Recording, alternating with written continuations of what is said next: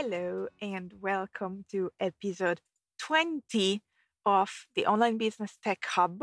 This is Alessia, your host, tech expert for online businesses on a mission to rescue my clients from tech disasters. And today we are talking about the 5 most common errors you might be doing within your email funnel, and of course, how to avoid these common errors. Okay, so email marketing, we know it's a really powerful tool. It's something that in a way you own because you can always export and import your list of subscribers from one platform to the other, but you can't say the same about social media, for example. So the followers on social media are basically up to the platform. If one day Facebook doesn't exist anymore, or Instagram doesn't exist anymore, or Twitter or LinkedIn, then you have lost all your followers. You can't say the same about your email subscribers. You can always import and export the list of contacts. So email marketing is really important. It's really powerful. It's probably the best way to create trust, a relationship of trust with your email subscribers. But we often can do some mistakes in our email funnels that can have a direct impact on the relationship with them. So in this podcast episode, I'm going to share with you 5 of the most common mistakes and how to fix them. And another thing that I want to share with you is that, I kind of want to invite you not to feel bad if you have been doing any of these mistakes, because these are really common. And I myself made these mistakes. Even some of my clients that have very big and profitable business, sometimes they might end up doing these silly mistakes. Okay, so please don't feel bad. Now you're going to learn about them and you will know how to act on them, reverse them. So, error number 1. You don't send a welcome email when a contact signs up for your newsletter or your free resource. You only send the free resource, this contact that signed up for, or an email, like a confirmation that they have successfully signed up for your newsletter. Right, here you're missing out on a golden opportunity, because the most read email your subscribers will ever read is this welcome email, this very, very first email they will receive from you, because they will be most engaged with you because they have just subscribed. They have just signed up for the free resource that they want, and they left you their email address. So of course they are going to read that very first email because they want to access that freebie, that free resource they sign up for. So of course they will open the very first email. And if you're only sending out the free resource they sign up for, you're really missing out. Okay. So that very first email, you can use it to introduce yourself, to welcome them, to share what comes next. So you can set expectations. Like, for example, I'm sending a weekly email on Tuesdays and I am talking about this topic. Okay, so the welcome email really sets the tone for all the emails, all the newsletter to follow. Okay, and it's also the very, very first email that can help you really create this relationship of trust. So if you start well, everything will follow. Okay, so some things you can do in your welcome email, as I said, are welcome the reader. You can obviously share the free resource. You can introduce the reader, the subscribers, to the author or the business. So you can share what you do, what your business does, how you help your clients, and so on. And then ultimately really set the expectations for what is to follow. Okay, so error number 1, you don't send a welcome email, but only the free resource the subscriber has signed up for. Big mistake, you're missing out. Okay, so this is the very first thing to fix if you are not already doing it. Error number 2, you don't send in your emails, you don't put a very clear call to action.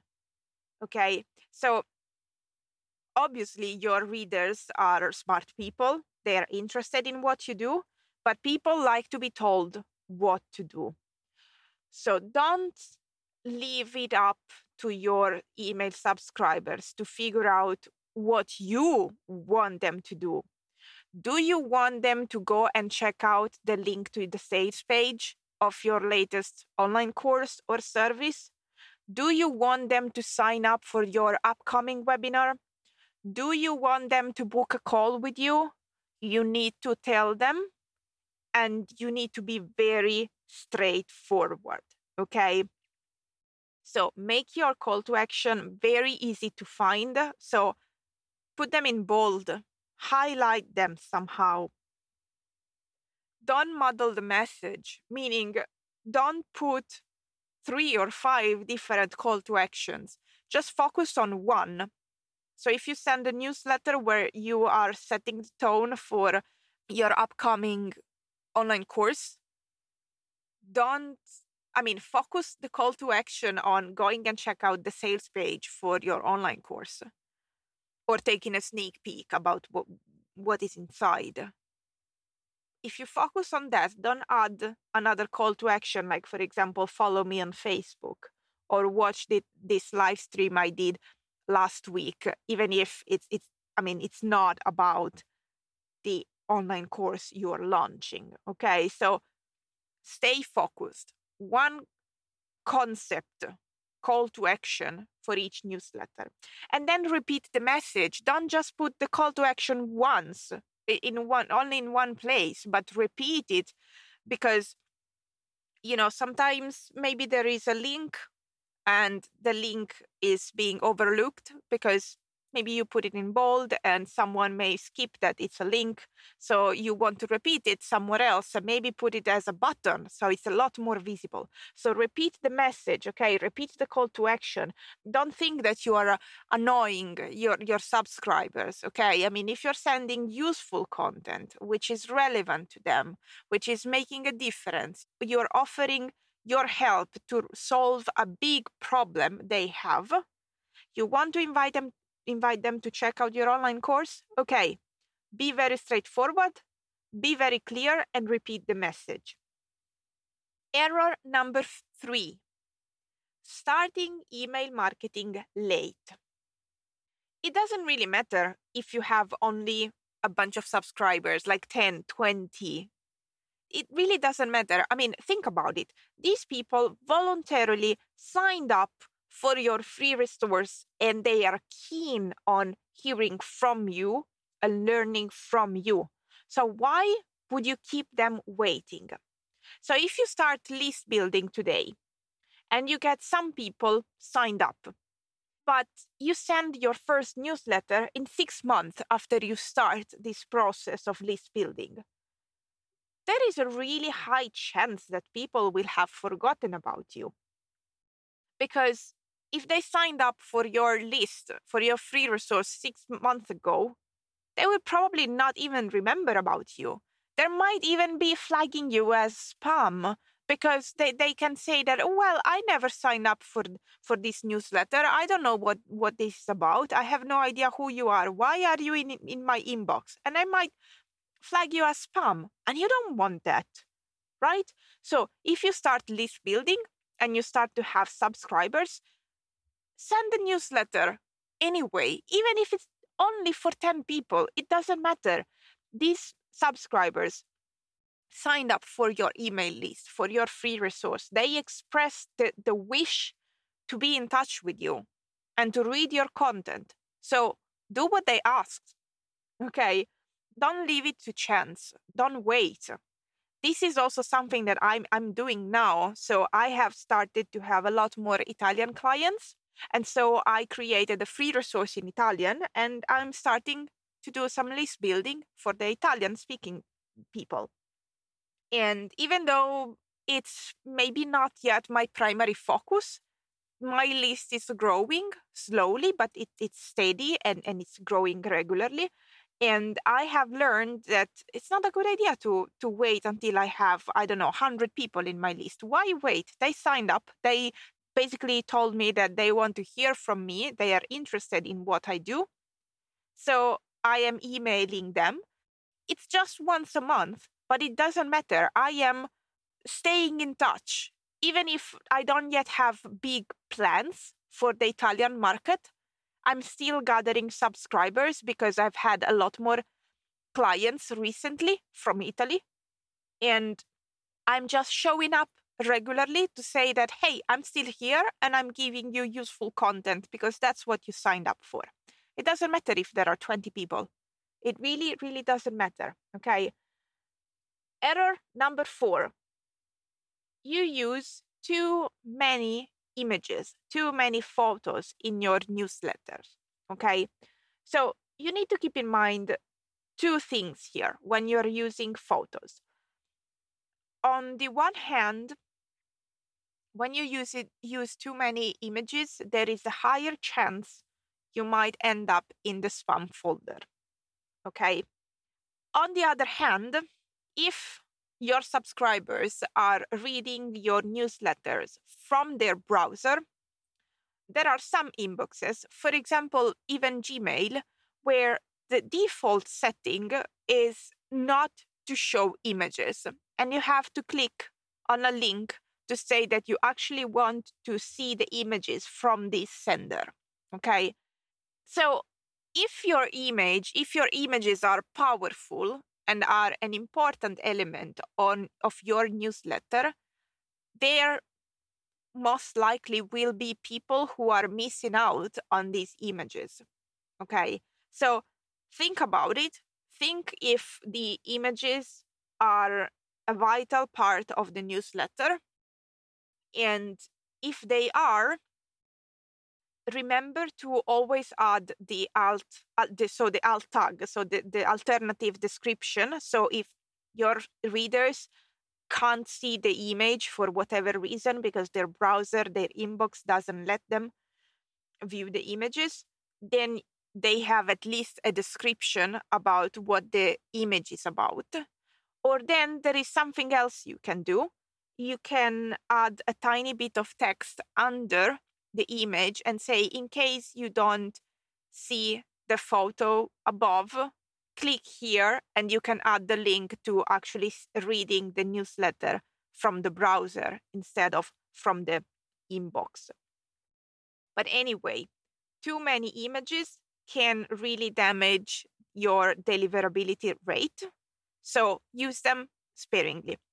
Okay.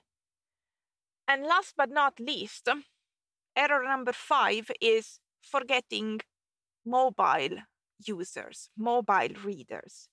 So a lot of people, maybe the vast majority, now read emails and consume content from their mobile. A really high percentage of your email subscribers will be going through your content from their smartphone, from their mobile device. So if you're not making sure that your subscribers can read your emails or on their phones and tablets, I mean, that's quite a serious problem. Okay. So always remember to keep the formatting, to focus basically on the formatting, because the formatting of the text should be simple and clean, images that are easy to see on a small screen, because obviously you have a lot more limited space.